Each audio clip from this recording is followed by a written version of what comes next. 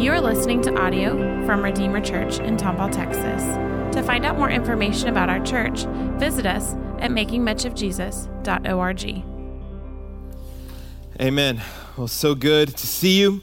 I ask you to please take your Bibles and turn to the Gospel of John, John chapter 2. If you don't have a Bible, you can use your device, or you can even grab one of those pew Bibles there on the ground next to you, and you can turn to page 942. 942. Well, today we begin a new series on the life and ministry of Jesus, but a little bit of a different aspect and element of his life and ministry that's captured in the Gospels. We recently finished a series on some of the hard sayings of Jesus, some of the difficult, kind of head-scratching and challenging words from Jesus on what it means to be his disciple. And now we're looking at another kind of head-scratching, challenging, and comforting set of Jesus' ministry, his miracles. And today we look at the first miracle recorded in his ministry, and it's recorded here in the Gospel of John. And it is when the Lord Jesus turns a lot of water into a lot of wine.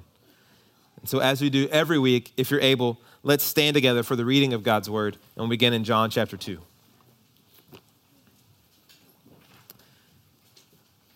Beginning in John chapter 2, the Holy Spirit tells us, on the third day, a wedding took place in Cana of Galilee. Jesus' mother was there, and Jesus and his disciples were invited to the wedding as well. When the wine ran out, Jesus' mother told him, "They don't have any wine." "What does that have to do with you and me, woman?" Jesus asked. "My hour has not yet come." "Do whatever he tells you," his mother told the servants. Now 6 stone water jars had been set there for Jewish purification.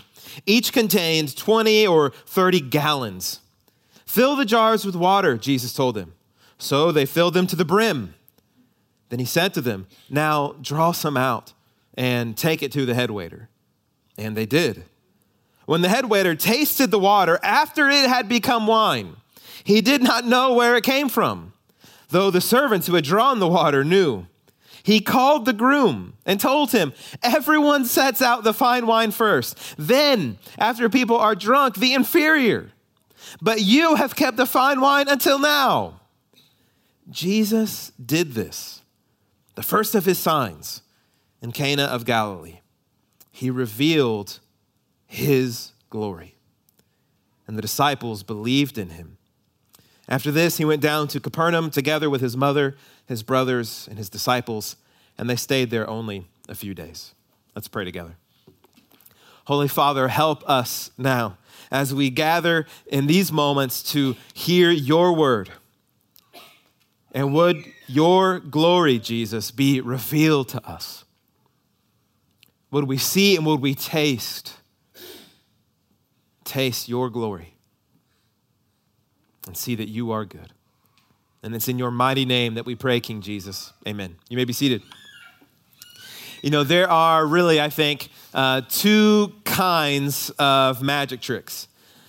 There are safe ones and then really scary ones. As a kid, I loved magic. I loved magic tricks. I loved having my nose stolen. Oliver stole mine yesterday and he ate it. I love having my thumb, snapped in half kind of thing. Coins disappearing and showing up because you need a bath behind your ear, all that kind of stuff. And I still love them. I still love to try to trick my kids. And my grandfather, my Mexican grandfather, we call him Huito, he had this great trick where, so sorry, some of the kids who were here, this is being ruined for you. But, if your kids aren't here, you got a free magic trick here. And where he would hold this brown paper bag and he would have this invisible ball. And he would say, "Do you want this ball?" I'd say, yeah. He's like, "Okay, I'll hand it to you in the bag." And he would throw it up in the air. And as he was holding this brown paper sack, it would fall in. And I remember, I don't know how old I was, but I just remember going, "How?" And I would go and look in and I'd try to grab it. He's like, "Oh, I already have it. You missed it." And he would hold the bag and just snap lightly. And it looked like it was falling into the bag. I loved it. But then you've got David Blaine coughing up frogs on the other side. And I think that's where use the magic ball, invisible ball. Don't do the coughing up goldfish at Thanksgiving this year. I thought about that because with the miracles of Jesus Christ, you must believe and understand that these are not magic tricks. Jesus isn't pulling rabbits out of his hat, doing sleight of hand gotchas. These are real events with real people, real places, and a real bending of the natural order as it seems to us. I mean, Jesus walks on water, and this is, when we read this one in a few weeks, when he walks on water, it is not just a calm, pristine, it is a raging storm, and he treats it like concrete. He shows his command of meteorological matters. He bosses broken muscle tissue, and he tells flatlined hearts to fire back up again. The miracles happen, and they're amazing because in a way they are unexpected. I mean, sometimes you hear people talk about the miracles of Christ as though they are totally unexplainable. We can't explain them, really wrap our minds around them, but I think that's not true. We can't explain how the miracles of Jesus happen because miracles happen when God comes to town. Jesus is just being God. Because Jesus isn't some mere teacher, he's not just some prophet, he's not even just some kind of wonder worker, some spiritual guru, but he is the eternal Son of God who became a man, so of course the miracles happen when he shows up. I would expect nothing less than the almighty God himself to show up in a broken community and then to see everything begin to get fixed. Like when God tells a paralyzed man to stand up. It's the divine power of the almighty God at work. When the Son of God walks into another town and it says, and all the sick were healed. The ER was emptied.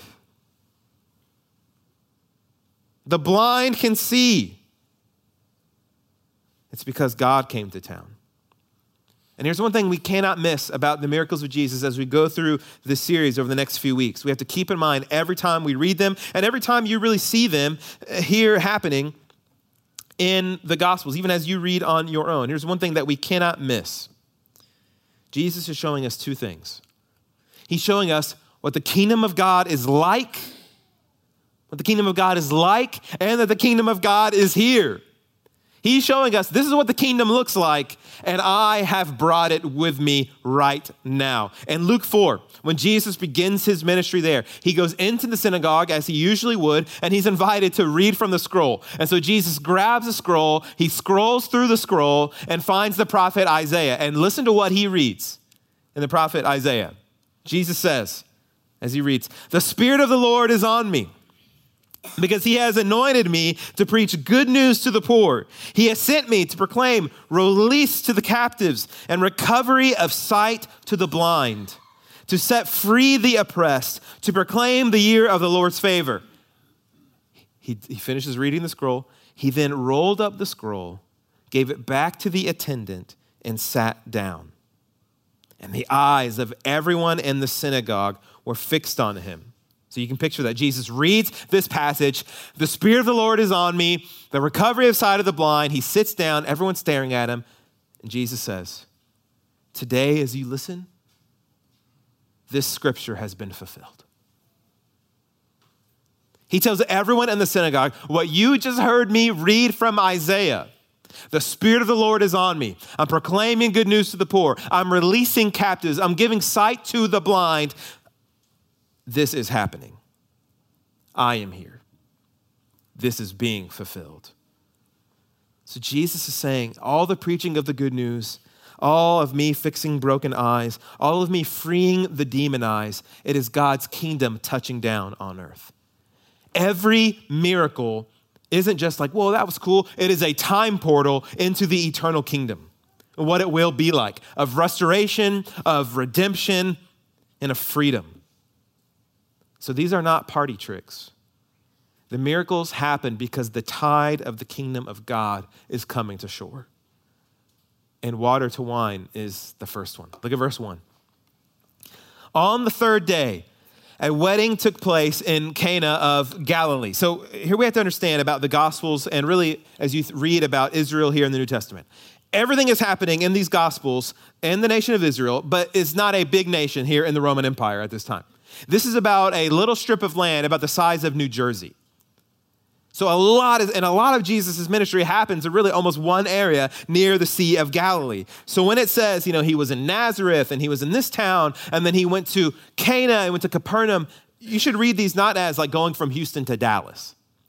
This is like going from Tomball to Spring, Tomball to Cypress, Tomball to Willowbrook. These are very short journeys where Jesus is doing these amazing things, preaching, healing. And now he's at this country town, Cana, at a wedding. Verse 2. Jesus and his disciples, his mother's there, and his disciples were invited to the wedding as well.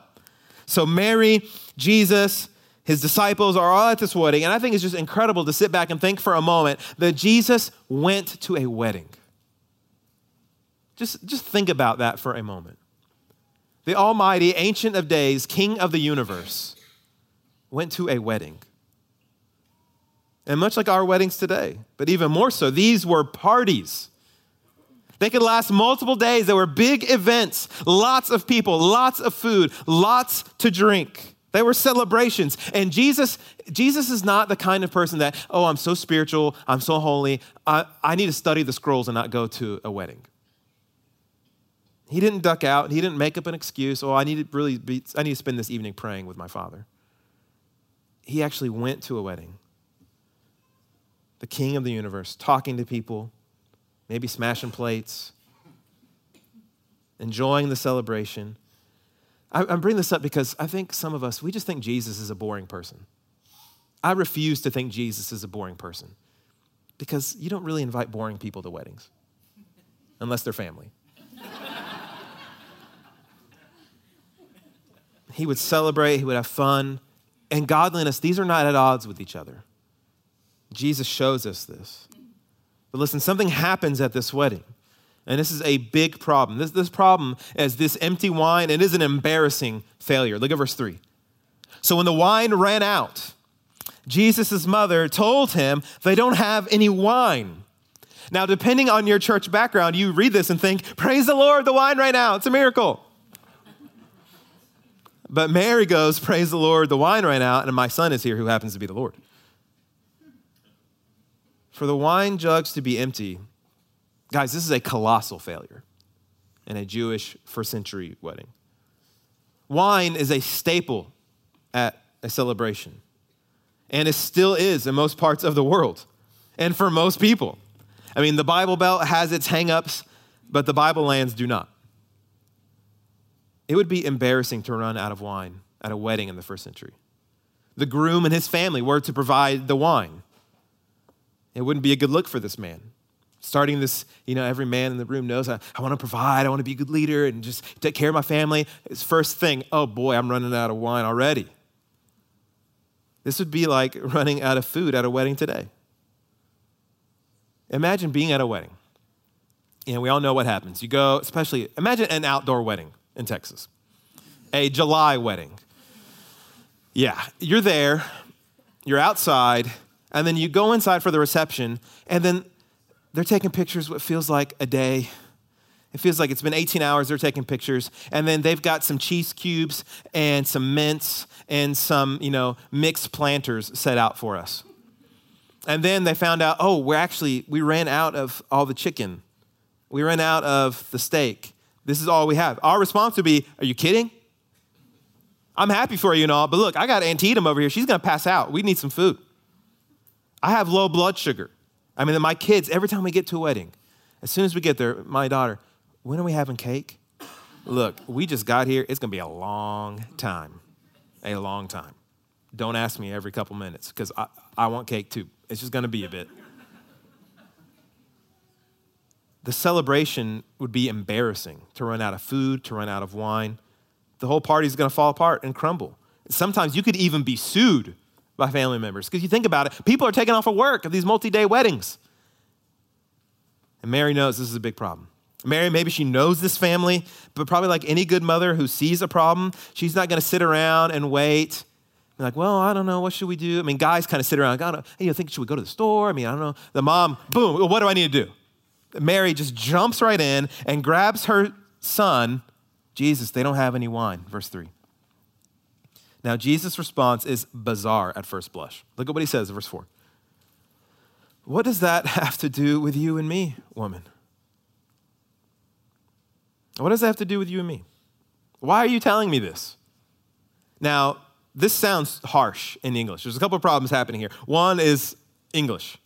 It's first century Greek to 21st century English. When Jesus is saying, what does that have to do with you and me, woman? It is not the way you and I would speak. I know you're God and all, but boy, that is not what's happening here.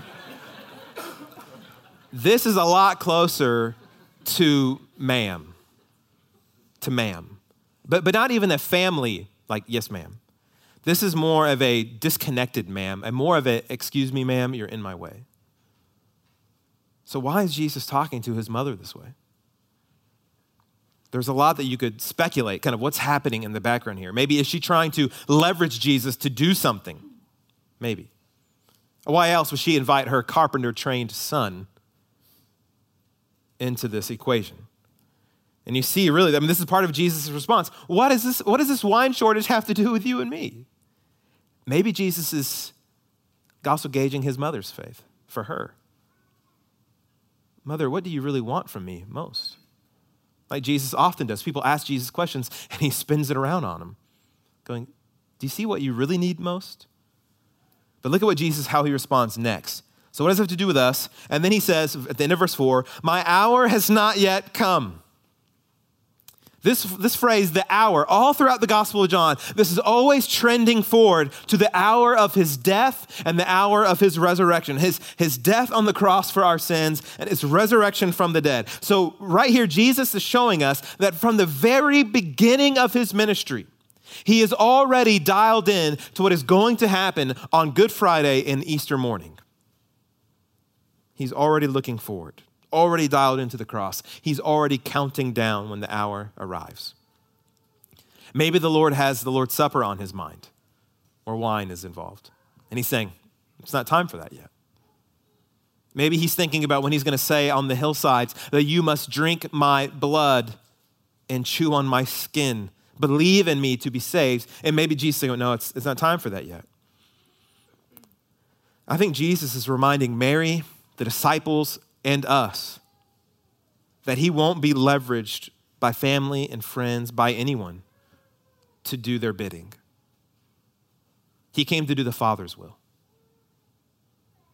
Chronically, throughout the Gospels, he says, I came to do my Father's will. The tone for the whole book is set right here. The tone for all the miracles, the tone for all the teachings, the tone for all the healings, the tone for Jesus' life and ministry on earth is I'm here to do my Father's will. So for us, friends, we can pray, we can make requests, we can plead, but the miracle belongs to the Lord. The miracle belongs to the Lord. And I think Mary realizes this. I think she realizes, okay, I may have overstepped. It's up to you, Lord. It's up to you, Son. It's up to you, Jesus. Because look how she responds, verse 5. She doesn't argue with him. She doesn't seem offended or put off by it. And she kind of relinquishes. She kind of rescues herself and says, do whatever he tells you. His mother told the servants. She just says to Jesus and the waiters, okay, guys, you got it. Do whatever Jesus says. I love this line. Do whatever he tells you. This line from Mary is relevant to these waiters here at this wedding, and it is vital to your everyday life. This applies to all of life. Do whatever he tells you. This can really be said of no one else. No pastor, no parent, no professor, no government official. No one else has complete authority and trustworthiness to not lead you astray. Jesus is the only one in the universe where you can 100% trust and obey everything he says. Whatever Jesus says, do it. Whatever he tells you in this book, from Genesis to Revelation, all his power, all his authority, all of his words, do it. We can't go wrong. We won't be hurt. We won't be led down the wrong path. Whatever he says, do it. Whatever Jesus says about your marriage, would say about your marriage right now, do it. Whatever Jesus says about that sin that you're hiding that needs to be confessed, repented of, whatever he says, do it. And Jesus says, believe in me. Believe in me for everlasting life. So whatever he says, do it. You know, sometimes I listen to Siri like she actually knows what she's talking about. And then I just gave her the English accent, so like I trust her even more. And even though I know, like, I think this is the wrong turn, but she's British. She's got to be right. Like, she's got to be smarter than me. And I shouldn't listen to her. Friends, tuck this line from Mary into your heart.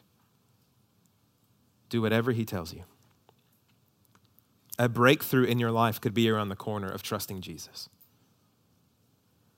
A real breakthrough in your life could be around the corner in trusting Jesus. A breakthrough in your thinking, in your affections, in your love for him.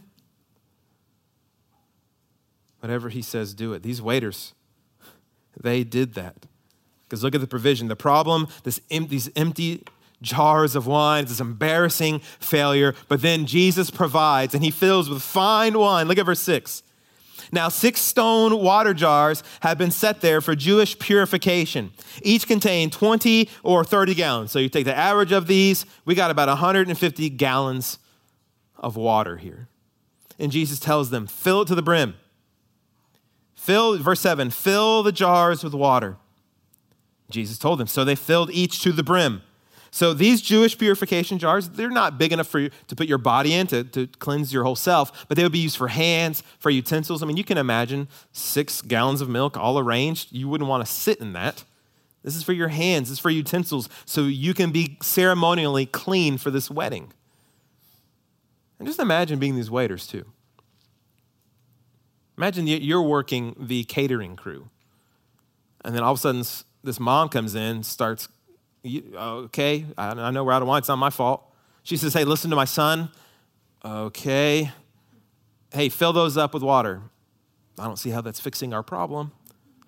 I don't even know you, man. But your mom said to listen. I don't want another mom getting on to me. I'm going to listen to you.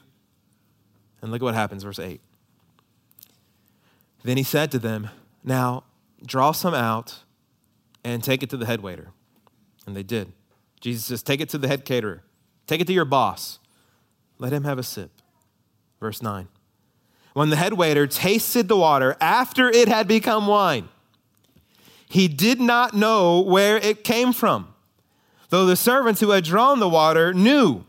And he called the groom, and see, the groom's in charge. Why is he calling the groom? The groom's in charge of the wine. Remember that. And he told him, everyone sets out the fine wine first. Everyone in the universe puts out the good stuff first. But you, after people are drunk, the inferior, then they put out the $2 chuck. But you, after people can't taste the oats of black currants and oak anymore, then the junky stuff. But you have kept the fine wine until now. Water to wine. And not kind of wine, not like food coloring at the bottom of those jars and Jesus tricked them. Water to wine, the best wine. And notice what we just read. There was no abracadabra. No spell was cast. No waniamos, and no spells. No waving of his hands. No spitting in the water. No putting his finger in the water and going, just watch this, guys. Nothing like that. Just fill it up, let your boss have a drink, and then vintage vino. I mean, think about the time-intensive process just to make wine. You have a seed, and then you have grapes, and then you have a harvest, then you have picking, then you have cleaning, then you have stomping like an I Love Lucy, then more cleaning, and then the fermenting and the aging. I mean, this is years. It's years to make fine wine, really good, top shelf, excellent wine. The kind of stuff that would make a sommelier, a wine expert, ooh and ah, takes time. But not for Jesus. Jesus fast forwards the entire process. Because with God, nothing is impossible. In fact, Jesus doesn't even have all the right ingredients. There's no grapes. He doesn't say, let's just toss a couple grapes in there too. Muddle that all together. Nothing. He doesn't even have the right ingredients that we think are needed to make wine, but that doesn't matter because it's Jesus. God made the entire universe from nothing. With this one, this is like easy. He's got a head start. We already got water. when Jesus did this, beloved, he did more than keep the party going, which he did. He gave them fine wine to enjoy. But Jesus did so much more in providing this fine wine. John tells us he revealed his glory. Look at verse 11. Jesus did this, the first of his signs in Cana of Galilee. He revealed his glory. And his disciples believed in him. His first sign, verse 11 says, well, the first sign of what? Of who he is. And what he came to do, that he really is God, and that the kingdom of God is here, and he manifested it, he revealed it to everyone there. I am the King of Kings. Earlier in John chapter 1, if you're not familiar with the Gospel of John, here's why this all kind of connects. Earlier in the Gospel of John, John says in John 1:14, just one chapter earlier, he says, we observed his glory. Speaking of Jesus, what kind of glory? The glory as the one and only Son from the Father, full of grace and truth. This is what we saw from Jesus as we walked with him, as we talked with him, as we saw him perform miracles, and as we saw him teach, and as we saw him die and rise again. We saw his glory. So when John says here from the water to wine that Jesus revealed his glory, he's saying Jesus showed us that he is the one and only Son from the Father, and that he is full of grace and truth. He is the true God, the true Son of God. And listen, friends, it's significant that Jesus' first miracle happens at a wedding. It ties into how the Gospel of John opens. The Gospel of John, one chapter earlier, opens with these words, in the beginning. Meant to remind us how the entire Bible opens. In the beginning, God created the heavens and the earth. The Gospel of John opens with, in the beginning was the Word, speaking of Jesus. And if you remember how the Bible opens, is in the beginning, God created the heavens, the earth, and he goes on to detail how everything was created. And then in the next chapter, there is a wedding. So here, the Gospel of John, in the beginning was the Word, and then there is a wedding. And at this wedding, there's a failure. Just like how in chapter 2, right after that wedding, there's a failure. And now at this wedding, in John chapter 2, Jesus is here. And this wedding, this celebration will not fail. Because the new wine, the sweet wine of the kingdom is starting to flow. The King is here. And then, beloved, the Bible ends with a wedding celebration of us in eternity with King Jesus enjoying the marriage supper of the Lamb. So the Bible opens with a wedding. Here as Jesus' ministry, it opens with a wedding, and how the Bible ends with a wedding celebration. And Isaiah prophesies and talks about it this way. And he says, on this mountain, the Lord of armies will prepare for all the peoples a feast of choice meat, a feast with aged wine and prime cuts of choice meat, fine vintage wine. Almost sounds like an H-E-B commercial. Prime cuts of choice meat, fine vintage wine, vintage cab and vintage Pinot, choice meat, center cut filet, prime. This is the kind of celebration that the crucified and risen Christ gives to his people. God's choice wine is here. So Jesus isn't just trying to help out a wedding party not fail. He's trying to show us the King is here. The King is here. And remember when I said, remember that the groom failed? Jesus provides for this groom that failed. He didn't meet expectations. He fell short. Jesus provides, friends, for failures and losers, those who totally mismanage their lives. When people say Christianity is for losers, I hope we can all say amen. Jesus provides where we fall short. He gives us what we need. He fills us with what is better than we could ever come up with. When we don't have the righteousness we need to be accepted by God, Jesus says, I have your wine. I have your righteousness.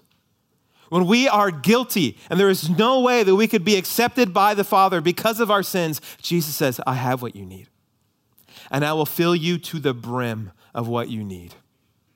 My blood, my wine. Take and drink. That's why, remember the vessels? This is not just all happenstance. Those vessels that they filled, these Jewish purification jars, they were used so you could be ritually clean. You could be declared clean even though you weren't really. They were just water. They really never worked. But Jesus changed them. It's like he's saying by taking those water jugs and filling them now with new wine, the best wine, he's saying those Jewish purification rites, they did not work. But this wine, my blood, this will do the trick. Jesus undoes the old way of things and says, my wine is here, my blood is here. Taste and see that I am good. You don't need these jars anymore. You need what I've got. The way of Judaism, the ritual cleanings, and then our ways of just trying to be good people and trying to do the right thing so God will accept us. And that's how we'll get to God. I'll just be a good person. In this miracle, Jesus is showing us that will not work. You need a complete transformation. You need to be transformed just as much as this water needed to be made wine. And we need to be transformed as much, just as our ritual cleansing and our trying to be good people needs to be changed and covered with the blood of Jesus Christ. We need his miracle. His blood poured out for us at the cross. Do you have Jesus' wine? Do you have his blood? Do you trust him and his blood for you, paying for your sins at the cross?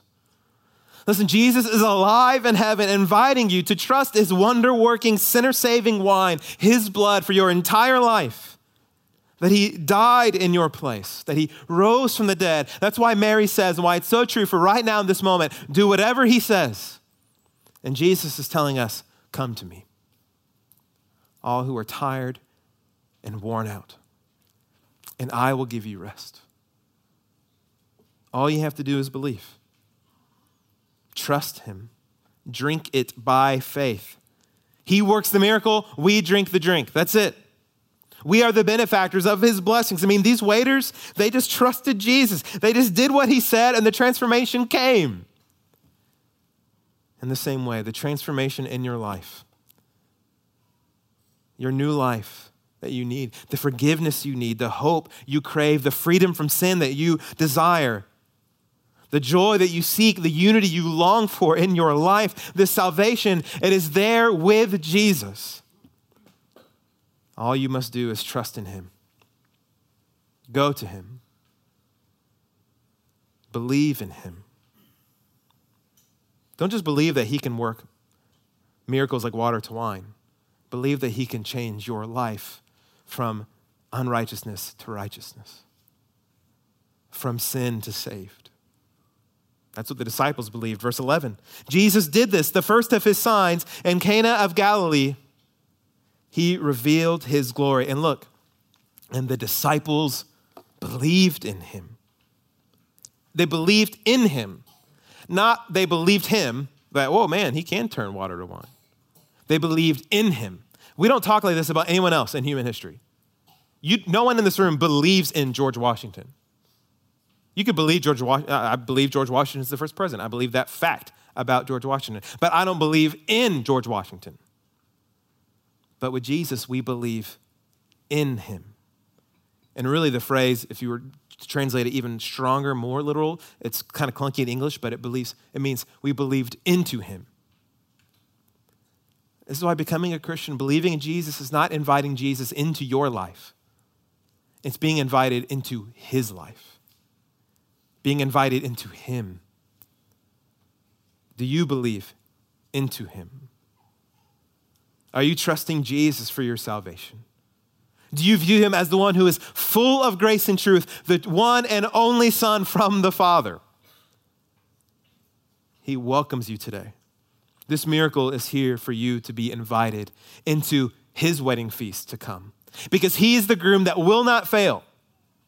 Even though this groom failed, Jesus is now stepping in and going, I am the groom that will not fail. I will give you everything you need, and the wine of my kingdom, my blood, will not fail you and will never run out. So come to me and celebrate. This is why Christians, beloved, what I love about this wedding feast is Jesus doesn't change it from water to Gatorade. Man, you guys need some electrolytes. No more wine. No, in fact, he gives even the better wine. Beloved, Jesus wants us to rejoice in him, to rejoice in his blood, to celebrate what he has done for us. That no one and nothing can top Jesus. That's why the head waiter says, why are you giving the best stuff now? This is the way the Bible is saying, the best stuff is here, and it's Christ himself. Our best life now is in Christ. To be in Christ. To be covered by the wine, by the blood of Christ. This is why nothing can top him. Jesus is the drink you need, the final one, the full one, and that nothing can top him. Water to wine, sinner to saved, unrighteousness to righteousness, death to life. The ways of the world to the way of the kingdom. The King is here. And the kingdom shores are now invading this earth. Beloved, these aren't magic tricks. This is what happens when the Messiah comes to town. Believe in him and enjoy his glory. Let's pray together. Thank you for listening. To find out more information about our church, visit us at makingmuchofjesus.org.